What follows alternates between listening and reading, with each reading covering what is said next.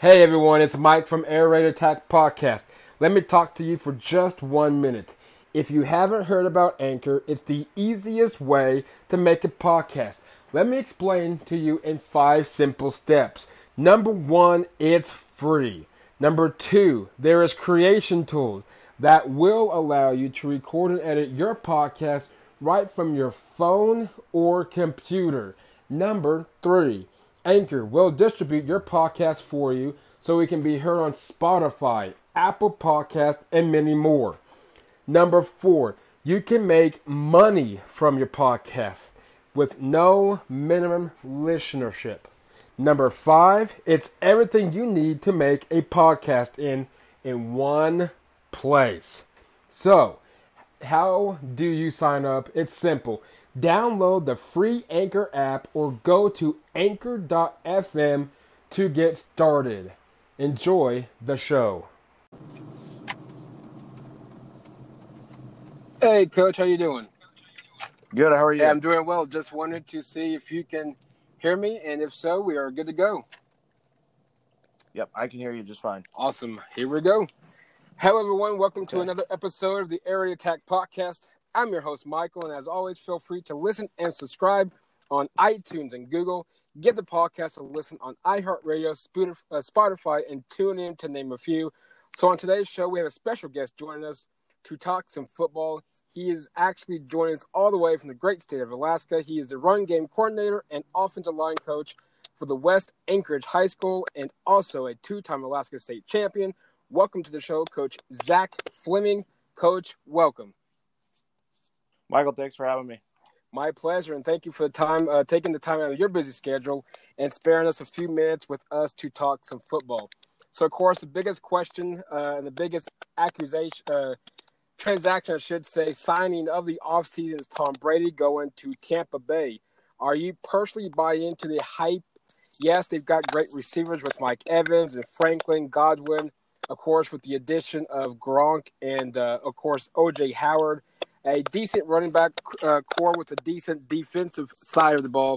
Should we consider Tampa Bay being a Super Bowl contending team, even though with an aging Tom Brady? Yeah, I think anytime you have a team that you put together that has that much talent, and probably especially in the NFL, you always have a chance at going to the Super Bowl and winning it all. And so you can't underestimate the experience of bringing in a quarterback like Tom Brady and what he brings to that organization.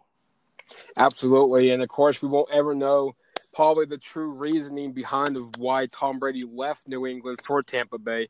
If you personally, I know I personally brought it into maybe a change of scenery. Of course, Florida, I believe, if I'm not mistaken, I could be completely wrong.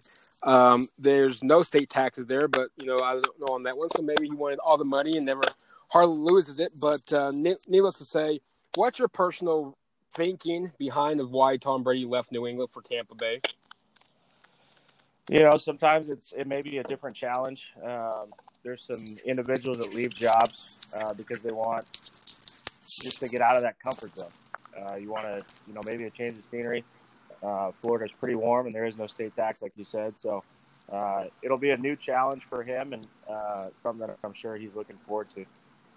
Absolutely. He joins one of the probably premier divisions in regards to quarterbacks, of course, with Matt Ryan at Atlanta, of course, Drew Brees with New Orleans, and, of course, him being at Tampa Bay. So, of course, it'd be one of the toughest divisions to win as a quarterback, and more so now with Tampa Bay adding the addition of Tom Brady to the Bucs. And so we'll see. It's going to be an interesting year with Tampa Bay. We'll see exactly what Bruce Arians and company and his coaching staff can do with a very talented team from top to bottom. Yeah, I think that, the division is going to be stacked. And so it breeds competition inside of that division. And anytime you have that, it really helps to sharpen everybody on the little details you're doing. And you need to bring your A game every week. Absolutely. And Teddy Bridgewater was the other one I cannot think from the top of my head. Carolina, of course, he's a very, very young and talented quarterback. It'd be interesting what he can do with Matt Rule, the former Baylor head coach, now the new head coach with the Carolina Panthers. Yeah, I think that's, it's going to be exciting. Again, Matt Rule's a guy that's known for building programs.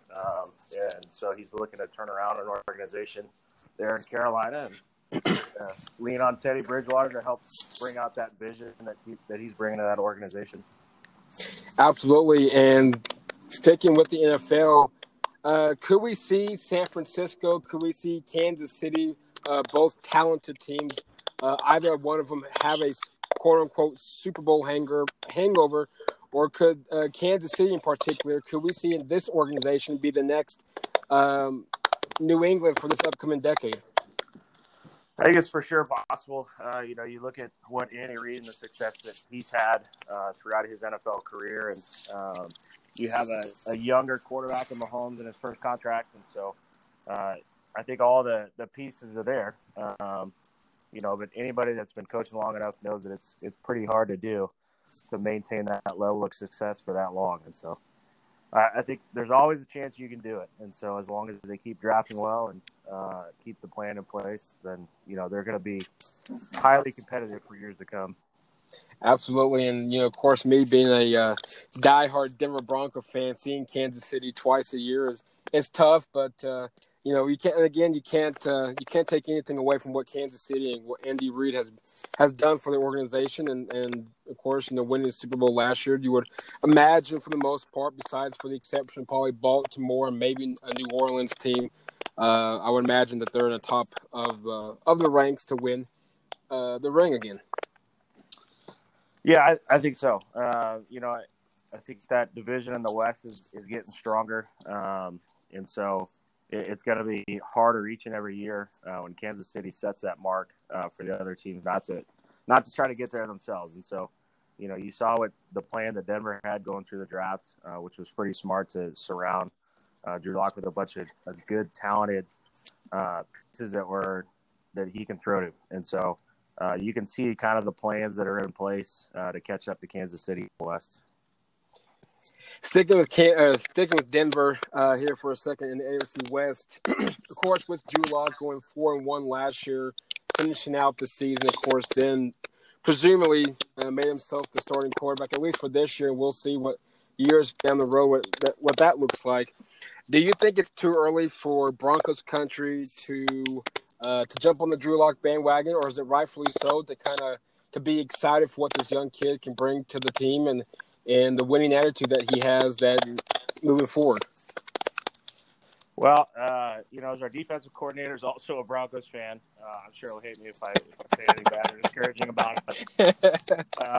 No, I think, anytime you have a guy going in the second year in the system, because you should see the growth inside of that second year. And then you look at, the targets they surrounded him with.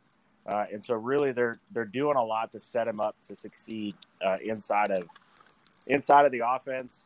And then it's an organization that has a defensive-minded head coach, but they're clearly building one side of the ball and then building the other side of the ball. And so there should be a balance this year to really help them out.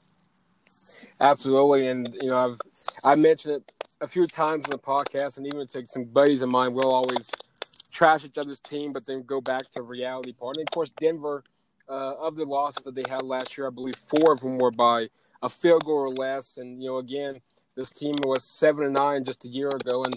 And what should have, could have is a whole different story. But at the same time, this team could easily been a potential playoff team last year. But we'll see exactly, of course, with the playoffs, adding an additional wild card. What's your thoughts? Did the NFL get it right, per se, or is it too many teams make it, or should they kept it with the original format in regards to adding the additional wild card team?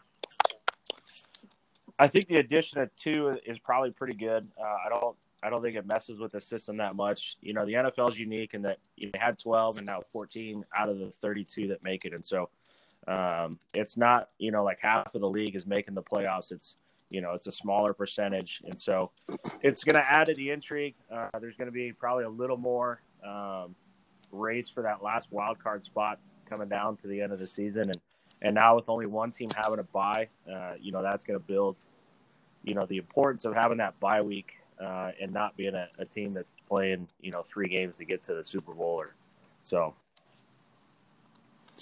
Absolutely. And excuse me. And I actually, again, I was all for it. I like it. I think it brings a little more excitement when you head into week probably 14 through 17 as we head into the final weeks of the stretch of the season. I think it brings more excitement to the league. And I think if you're at that 1 or 2 games behind that final spot, I think it gets more interesting later on down the season. I think it probably would have if they did not choose to expand the playoffs. Yeah, for sure. And the way that the schedules are kind of set up is you're playing some division rivals down the end of the stretch. And so there's that added bonus of, trying to win division titles, but also just trying to get into that wild card situation. Because once you're in the playoffs, that's when, it's really a second season. You hit the reset button and you really just focus on, trying to get through that playoff push the best you can, just winning that one game at a time, even though it's a lot of coaches speak, but really, if you are looking ahead, it's going to be a world of hurt for you. So, absolutely, and we'll see. I mean, again, I think I believe Pittsburgh and the Rams, I believe, is what the 2 teams had if the playoff system was a year ago. So it's going to be interesting. I think it's going to bring a great deal. Could you see the NFL? We always talk about London. Could we see the NFL eventually be an international league, or do we think that it'll predominantly stay within the States?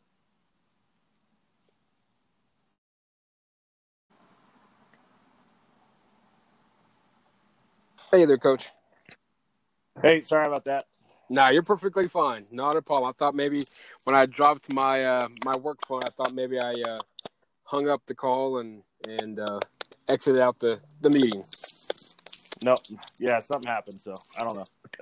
All good. Do you think, Coach, eventually the NFL, we keep talking about London and potential team to London. Do we think we could ever see a team in London? If so, will that eventually broaden the game internationally, or do we think that it's just going to stay within the States? I think I think the international aspect will probably eventually come. I don't know when it would be. A lot of the things that I hear is, the Jacksonville franchise would eventually maybe move to London to England there through their owner. But I think internationally is kind of the way to go. I think when you expand too fast, sometimes it gets away from you. So it's going to be one of those cautious wait and see what it's going to be like. And, I think it's good internationally to do it. I just don't know what timetable that would be on. Absolutely. I think it'd be kind of neat. Again, some people I've talked with and even interacted with, they're not for it. But I think at least try it, even if it's in London, at least try it, see what happens, and go from there. Again, I'm sure we're talking years down the road. It could be, probably 2-3 years, but who knows? Like you said, no time frame, no timetable of when or if this would even happen. So we'll see when that time comes and go from there. Yeah, I think, one of the biggest concerns would be the games would take care of themselves playing back and forth, but how do you run an off season with scouting and scouts? How do you do the combine and doing your visits? And so I think the off season would get a little bit tricky being international with players that are probably located in California and you're trying to work them out. Are you flying to London? Or are you creating a branch inside of the United States in order to run a scouting program? So that would be interesting. Absolutely. I think it'd be quite a bit. It'll be of course a puzzle to try to juggle with and move around. And of course, this year with 2020 being just a chaotic year, keeping it within the football realm, do you, and I still got my mixed feelings. I don't know about in regards to fans or fan list games. Do you think we'll see fans? Do you not think we'll see fans? What's your prediction of what we should be expecting come September? Yeah, it's really hard. It's hard to predict. I think there's a smart way to do it, and you got to truly believe that there's some smart people out there that are trying to work with solutions that are to get fans in the stadiums. It's a huge loss of revenue for the teams in the league if there aren't fans. And you're playing in front of empty stadiums, and so eventually guys that played in their youth days played in front of just their family. So it's probably been a long time since those guys have played in front of nobody, but that didn't know them personally. And so if that's the way it has to be for a year, then I think the survival of the game. If you have to do it for a year, then that's what you do. But it comes down to what is smart medically, and then the acceptable level of risk that fans are willing to take in order to go to a game. Absolutely. I think I read a tweet when I was on my lunch break that pretty much the question was, would you be willing to practically have your temperature taken, stuff like that, in order to get into the game, to watch a game? And I think it was 62% said they would, or something to that degree. Again, it's and you nailed it. It's hard to predict because again, we're still looking at roughly 2 months out before preseason kicks off, and anything could happen from now till then. So again, we'll just have it's a waiting game on that one. Yeah, even up here, we're experiencing, I have practice in, an hour, and we're gonna take the temperature of every kid that comes through, and they have to fill out a 7 or 5 question deal in order just to walk through the gates to go to practice. And they're doing that every day, and so our guys are willing to do it every single day in order to get better. And so I think there is an appetite for it. But it may not be the same appetite for everybody. Absolutely, and I think the way you guys are doing it is the best way to definitely do it, and making sure your players and your staff, your coaching staff, of course, as well, staying healthy during the pandemic. Switching college football, LSU coming off one of the best seasons any program has had in college football history. With the loss of the passing game coordinator, Joe Brady, to the Carolina Panthers of the NFL, who pretty much installed all of LSU schemes just a year ago. Of course, losing a lot of talent to the NFL. Joe Burrow being one of them, over 5,600 yards, 60 touchdowns, being the number one pick overall to Cincinnati. I know it's early. I haven't done my predictions of the college football season, mainly because we don't know what they plan to do with the season right now. Early let's address the long pre. What do you think we could see potentially from LSU this year, coming off of one of the best seasons in history of college football? I think you're going to see LSU to continue to mature as an offense, and so that was kind of the stigma that they had to deal with, is that they had an old school offense and the talented guys that went through that program that maybe didn't feel like they could showcase everything they could do on a modern offense. And so I think what you saw was when you put the student athlete in the right position and you give them the chance to be special, then really anything can happen. And so you have to let those guys have an opportunity to be special. And so, Coach Orgeron, I'm sure, is going to do everything he can to recreate that magic. And it may not be, this year, maybe 2 years. And so you have to remember Joe Burrow had, 2 years in that system. Mm-hmm. Really saw his senior year make a big leap with a different coaching staff. And so sometimes it's just finding those puzzle pieces that fit together, and that's when the magic happens. Absolutely. And Orgeron, Coach Ed, he spent his time, across the board. I remember him at USC. I think spent some time at Mississippi. And he'd done a phenomenal job at LSU last year. And, of course, during his time even before then, going there. Oklahoma, very familiar, and I'm sure you are to an extent. Oklahoma, of course, Lincoln Riley has done an outstanding job at Oklahoma, taking over the head coaching position when Bob Stoops retired, I believe, about almost 3 years ago, if not over 3 years. What should we – I don't know how much you've watched Oklahoma, but with Oklahoma getting Spencer Rattler, I would presume that he would be the starter this year. With a young quarterback, of course, an improving defensive side, losing some weapons, CeeDee Lamb being one of them on the wide receiving core. What do you want? I guess question one is what should we expect from Oklahoma? Should the expectations change, or should they still continue to be in that playoff race? And then also, with the addition of some quite a bit of 5-star recruits coming to Norman here in the next year or two, being Lincoln Riley as close as age as possible to these kids, kind of what do you think Lincoln Riley's telling these kids to start coming to Oklahoma when Bob Stoops and even years past, Oklahoma just could not nail those big star recruits? Yeah, we only lived in Oklahoma for 3 years, and so we got to see it up close and personal in 2015, 16, and 17. But I think what he's doing now is when you watch, kind of the way that he builds the offense, because that's where he's from as an offense. Yep. They really have done a great job of creating that counter scheme, and then they put athletic quarterbacks in a position, not that they're running all the time, but they run at the right times. And so when you saw with Jalen Hurts, he was a different runner than Kyler Murray was. He was a different runner than Baker Mayfield was. And so they will tailor and fit that offense to the personnel that they have, and more specifically to the quarterback that's taking snaps. And so if it's Spencer Rattler, then you can bet that he's going to build an offense that builds upon what he's good at right now.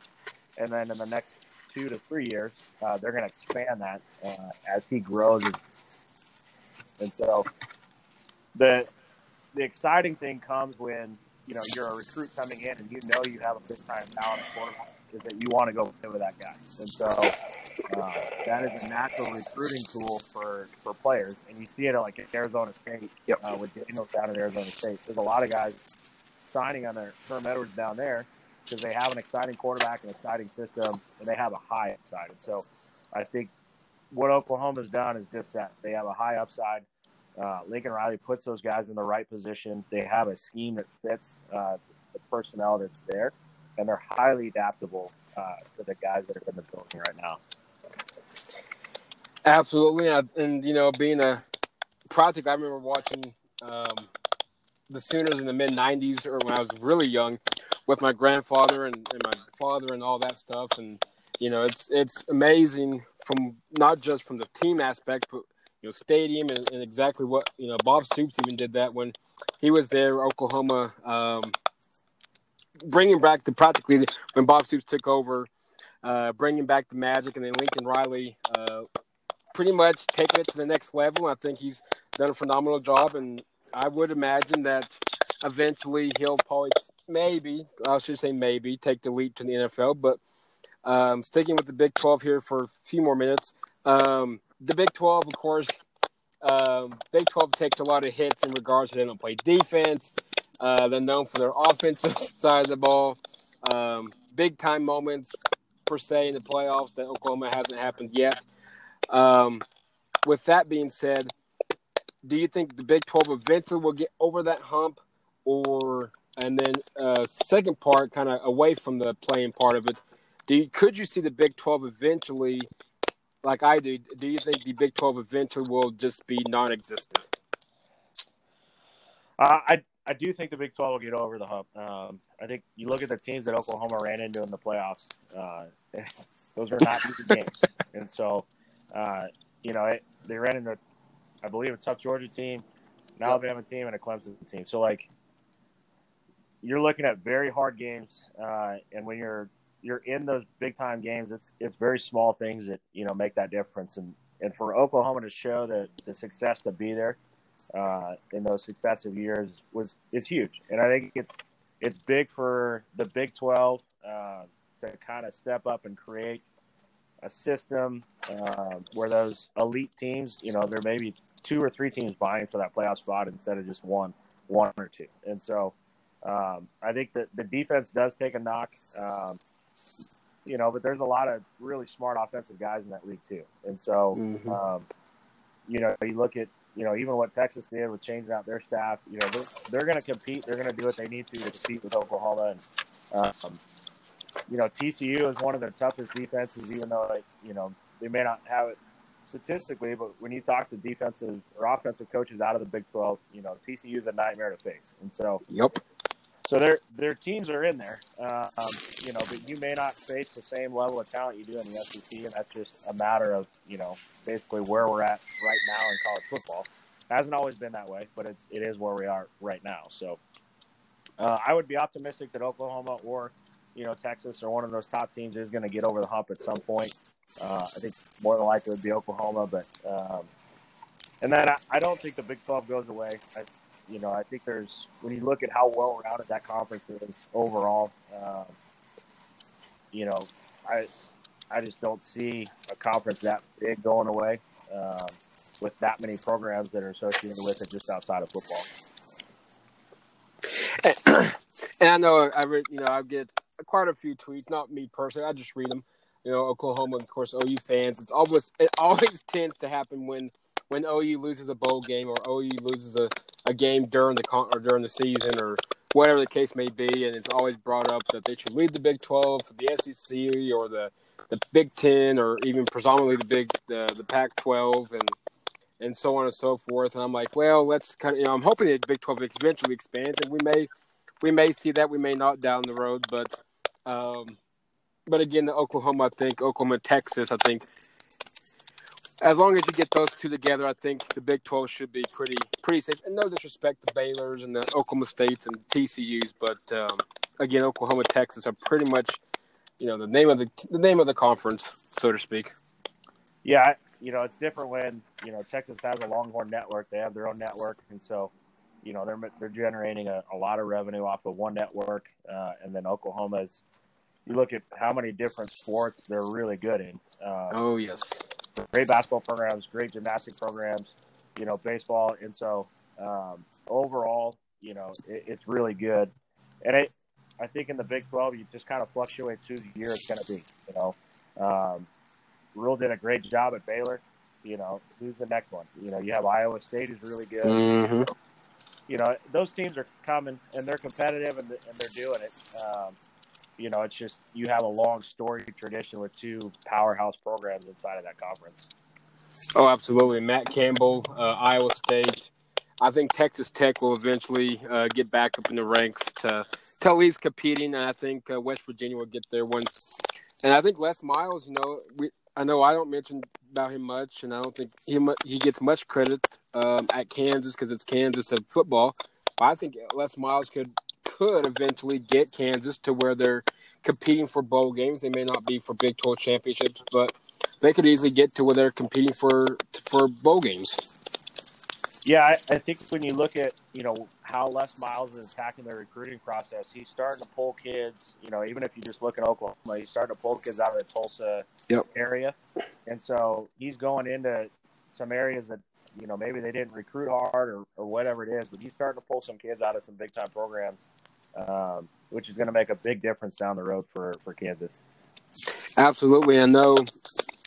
Don't want to hold you too much to your time because I know you got to get ready for some practices here today. Yeah, no worries.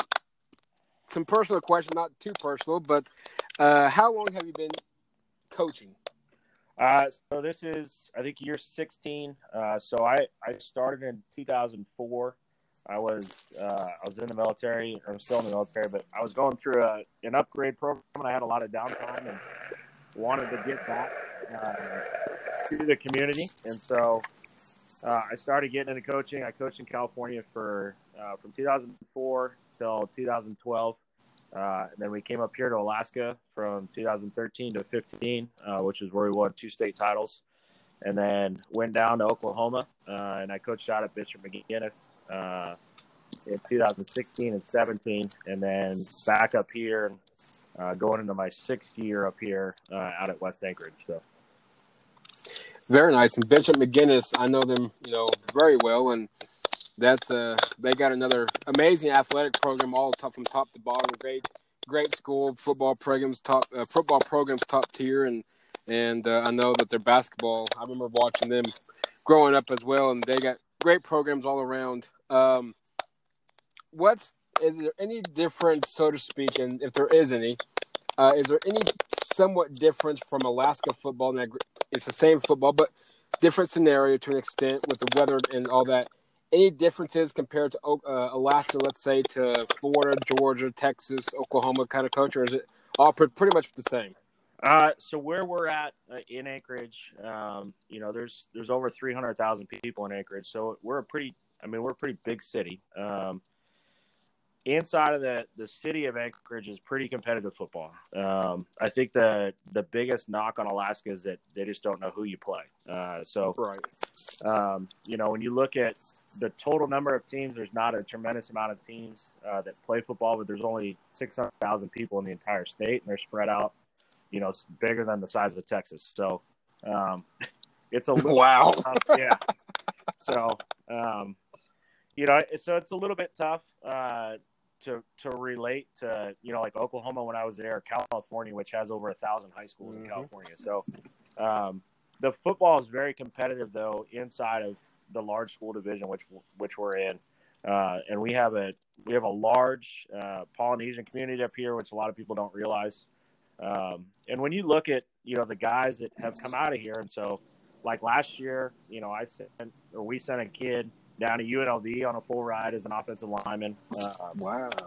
Alani Makahele. And then you look at Brandon Peely out of USC, started in Alaska, ended up moving down to Oregon. And then you look at like Cade Stevens, who played for us as a sophomore and then moved down to Camas, Washington, and he's going to USC.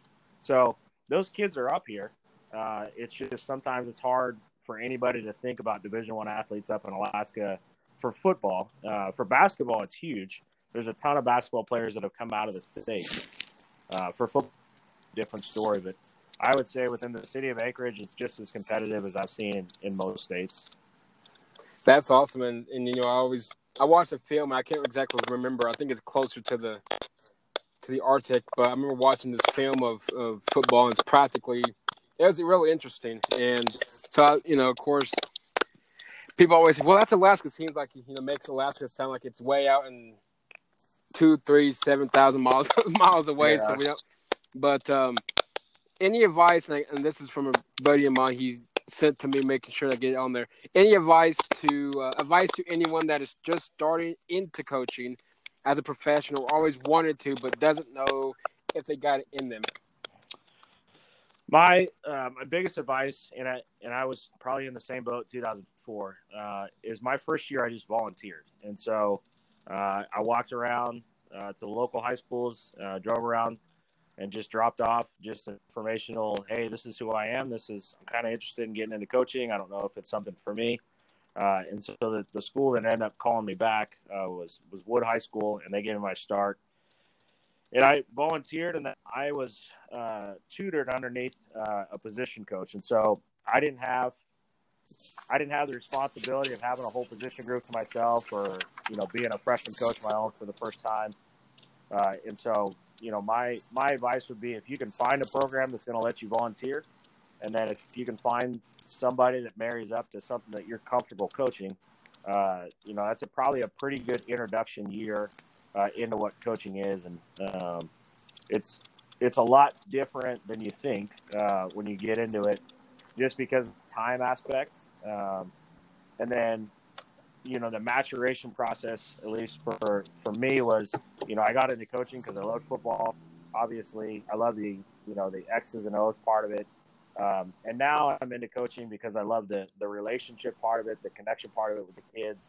And the fact that I still talk to players, or I got a card the other day from a kid at McGinnis that just graduated thanking me for coaching. And so, that's where I'm at now, coaching wise, is building those relationships, fostering young men of tomorrow. Whereas a young coach, I was like, I want to prove as much as I know. And so I think, if you get into it, there's going to be, in a great program, they're going to teach you how to be a great coach for the X's and O's and the execution piece. But really the relationship piece is the one you can't replace in life. So hopefully that answers the question. I think it will, and Okay. and I like that, and and I guess that was leading up to the next one, which I'm sure the pros and cons, if there is a con, the pros and cons of coaching, and then also, okay, there we go. I lost my note. Also, then I guess the answer to the previous question was, in Alaska, how many per the normal 10-game high school schedule are you guys able to find 10? Is there a full strength 10-game schedule, or is it less, or do you have to go outside the state to find some competition? So we play 8-game regular season, and it's not necessarily based on the number of schools. It's based on the time of year. So this year, our first game is scheduled for August 14th, and so we start 2 to 3 weeks ahead of the rest of the country. But we do that because we have to be done by the middle of October. Because once the snow hits, it's not going away for 6 months. So, right. Yeah, it's just, that's a fact of life. And so, and I've coached in state title games where it's snowing, and I've coached in state title games where it's, like an ice storm. And so up here, and so you get the whole weather gamut. There's been sunny days, and there's been days that, it's just 2 degrees above freezing, and it's raining, and it's miserable. So, so you don't want to coach much later into October because we have an indoor facility, but it's really not made to host a full playoff game for everybody in the state. So, we can fill out an 8-game schedule just fine. There are teams that choose to travel, and a lot of that is privately funded. And there's teams. There's like South Anchorage, which went down, and they played in Texas. They played in California. I think they're going back to California this year. There's another team on the east side that's going to go to Idaho.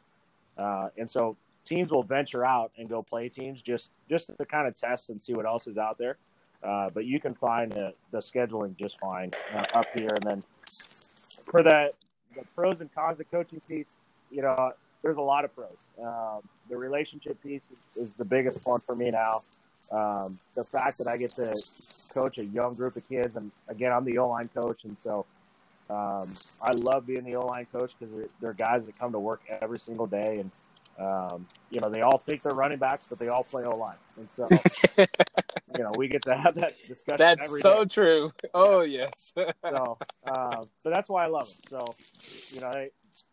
they're going to be there, and they're going to work their tails off to be the best O-lineman they can be, and the biggest con is time. And so, we put in 2.5, 3 hours during the season every single day. And so, it's just a matter of give and take. You got to find the right times to be with your family and enjoy those times that you have. And because during the season, it's a monster. So, going straight from work to practice and coming home and then, getting to spend an hour, maybe or two with my son before I put him to bed. That's probably the toughest part of coaching season. Is just the time aspect. There's just not enough time during the season to do everything in between breaking down film, putting scouting reports together, having coaches meetings, practice, games on Fridays. I get to the stadium probably around 2:00 as soon as school's out, and then I leave around 10:00 when the game's over. So, Friday night's a solid 8 hours for me. And so, for every coach, that's just a normal, natural thing. And so when you get that time back on Saturdays or Sundays, you really got to enjoy it. And so it goes back into a pro, but really the only real con for me is the time. So everything else is a pro. Nice. Lastly, I know me personally, we just started. There's a league here. It's called Oklahoma Elite Football League. It's an 8-man for now. It's an 8-man style, outdoor arena style league. Eventually, we'll hopefully go to 11, but of course, down the road, they'll see what happens. I just took a O-line tight end position. Any advice in regards to that when they start a up team and moving down throughout the season? Probably that's a loaded question. From an O-line perspective, I'm a defensive back, outside linebacker coach by trade, and so I'm 5'7" and 185 pounds. So I'm not your typical O-line coach when you have that image in your mind. And so right. So for me, one of the biggest thing for me was my knowledge had to be solid, and then I had coached when I was an offensive coordinator in California. We coached the zone system, and so we ran basically inside outside zone, and then just a couple of variation of gap scheme off of that. So for me, moving into the role that I had here is we were moving into more of a zone running aspect, and so that's the reason I became the O-line coach. And so for me, it's kind of pick that system, and I don't know much about the league, but offensive line play is fairly universal and fairly it can be easy depending on what you're doing. And so as many techniques as you can attribute and try to make them all the same, whether if your base block and your down block are going to be two different things, and that's okay. If your first two steps of the base block and the down block can be the same, then maybe it's a little bit easier for guys to master. And so the big thing that we do is we try to simplify not only the scheme that we call, but the footwork and the hand placement to get there. And then from there, we'll start adjusting what we need to do with guys in order to make them more successful. But that's one of the big, I've learned going into my fourth year as an O-line coach is just, have the knowledge down and then have that foundation of, hey, this is no kidding what we do. And so we're going to be really good at this. And this is how we're going to execute it. And this is the footwork and the hand placement to get there. And so, part of it is knowing your personnel. And so if you're going to run the ball and that you have guys up front that can move defensive linemen vertically into the linebackers, then maybe you're a zone team. If you have offensive linemen that are really quick and they can move defensive linemen laterally to get lateral displacement, maybe you're more of a gap scheme or some type of outside zone team. And so just finding that niche for your guys and then really perfecting that part of it, and then just creating the change ups off of that, I think is the big thing for a line guy. Very nice. And last but not least, if you have one, who's your favorite team both in college and in the NFL? So I do. I'm a Chicago Bears guy, and so obviously I love the pain of being a Chicago Bears fan. I started as a Walter Payton fan, so very nice. And so just being a Chicago Bears fan just kind of maturated out of being a Walter Payton fan. And then I was born and raised in Reno, Nevada. So I'm a Nevada Wolfpack guy. They're out in the Mountain West, and it's a quiet, sleepy conference out there in the Mountain West that nobody talks about. But yep. Coach Norvell, who was out at Oklahoma for a little bit, is doing some things out there that I think are real positive for that program. And so, so I'm a Bears fan and a Nevada Wolfpack fan. Very nice, and Norvell's, he's done a phenomenal job, and I think he's going to turn that program. I think he's got that program in the right direction. Of course, the Bears get. Who do you think's going to win the starting job, Mitch or Nick? I think I think Mitch would start week 1, and I think Foles is probably in by week 2 or 3. They haven't. It really is tough when you draft a guy number 2 overall, and he's not the rock solid starting quarterback going to his 4th year. Not getting the 5th-year option is a big tell on what you're expecting out of him, and I think he just admitted he hasn't lived up to that 5th-year option, the right to get that, and so he's got a lot of work to do. But Foles is very familiar with Nagy, and he's very familiar with the system, and so you're not at a disadvantage if you're Mitch Trubisky, but there's definitely competition in that room now, which I don't think there was before, and so. And you got a guy that's come in and he's played in the Super Bowl and won it, and so he's not going to be fazed by coming in and compete for that job. And so I think Nick Foles is the starting quarterback probably the majority of the season, but it may be Trubisky week 1, but it wouldn't surprise me if Foles is in there week 2 or 3. I absolutely agree with you. I think we're on the same page. I think Mitch starts week 1. Maybe depends on what happens week 1, maybe week 2, but. Definitely no later than week 3. I think Nick Foles is by far the starting quarterback moving forward for the 2020 Bears. Yeah, well, Coach, I truly appreciate you taking some time out of your day coming on here. I know you are probably getting close to having some practice, getting to practice, and And I'll let you get ready for that. But as always, Coach Fleming, it's a pleasure having you on. Yeah, no, I really appreciate it, and I was super stoked when I saw an Air Raid podcast pop up, and so there's a ton of Air Raid guys out there. Oh yes, that are that'll talk ball all day long, and so it's a good thing. And you guys have some right there in your backyard down at Lawton Mac.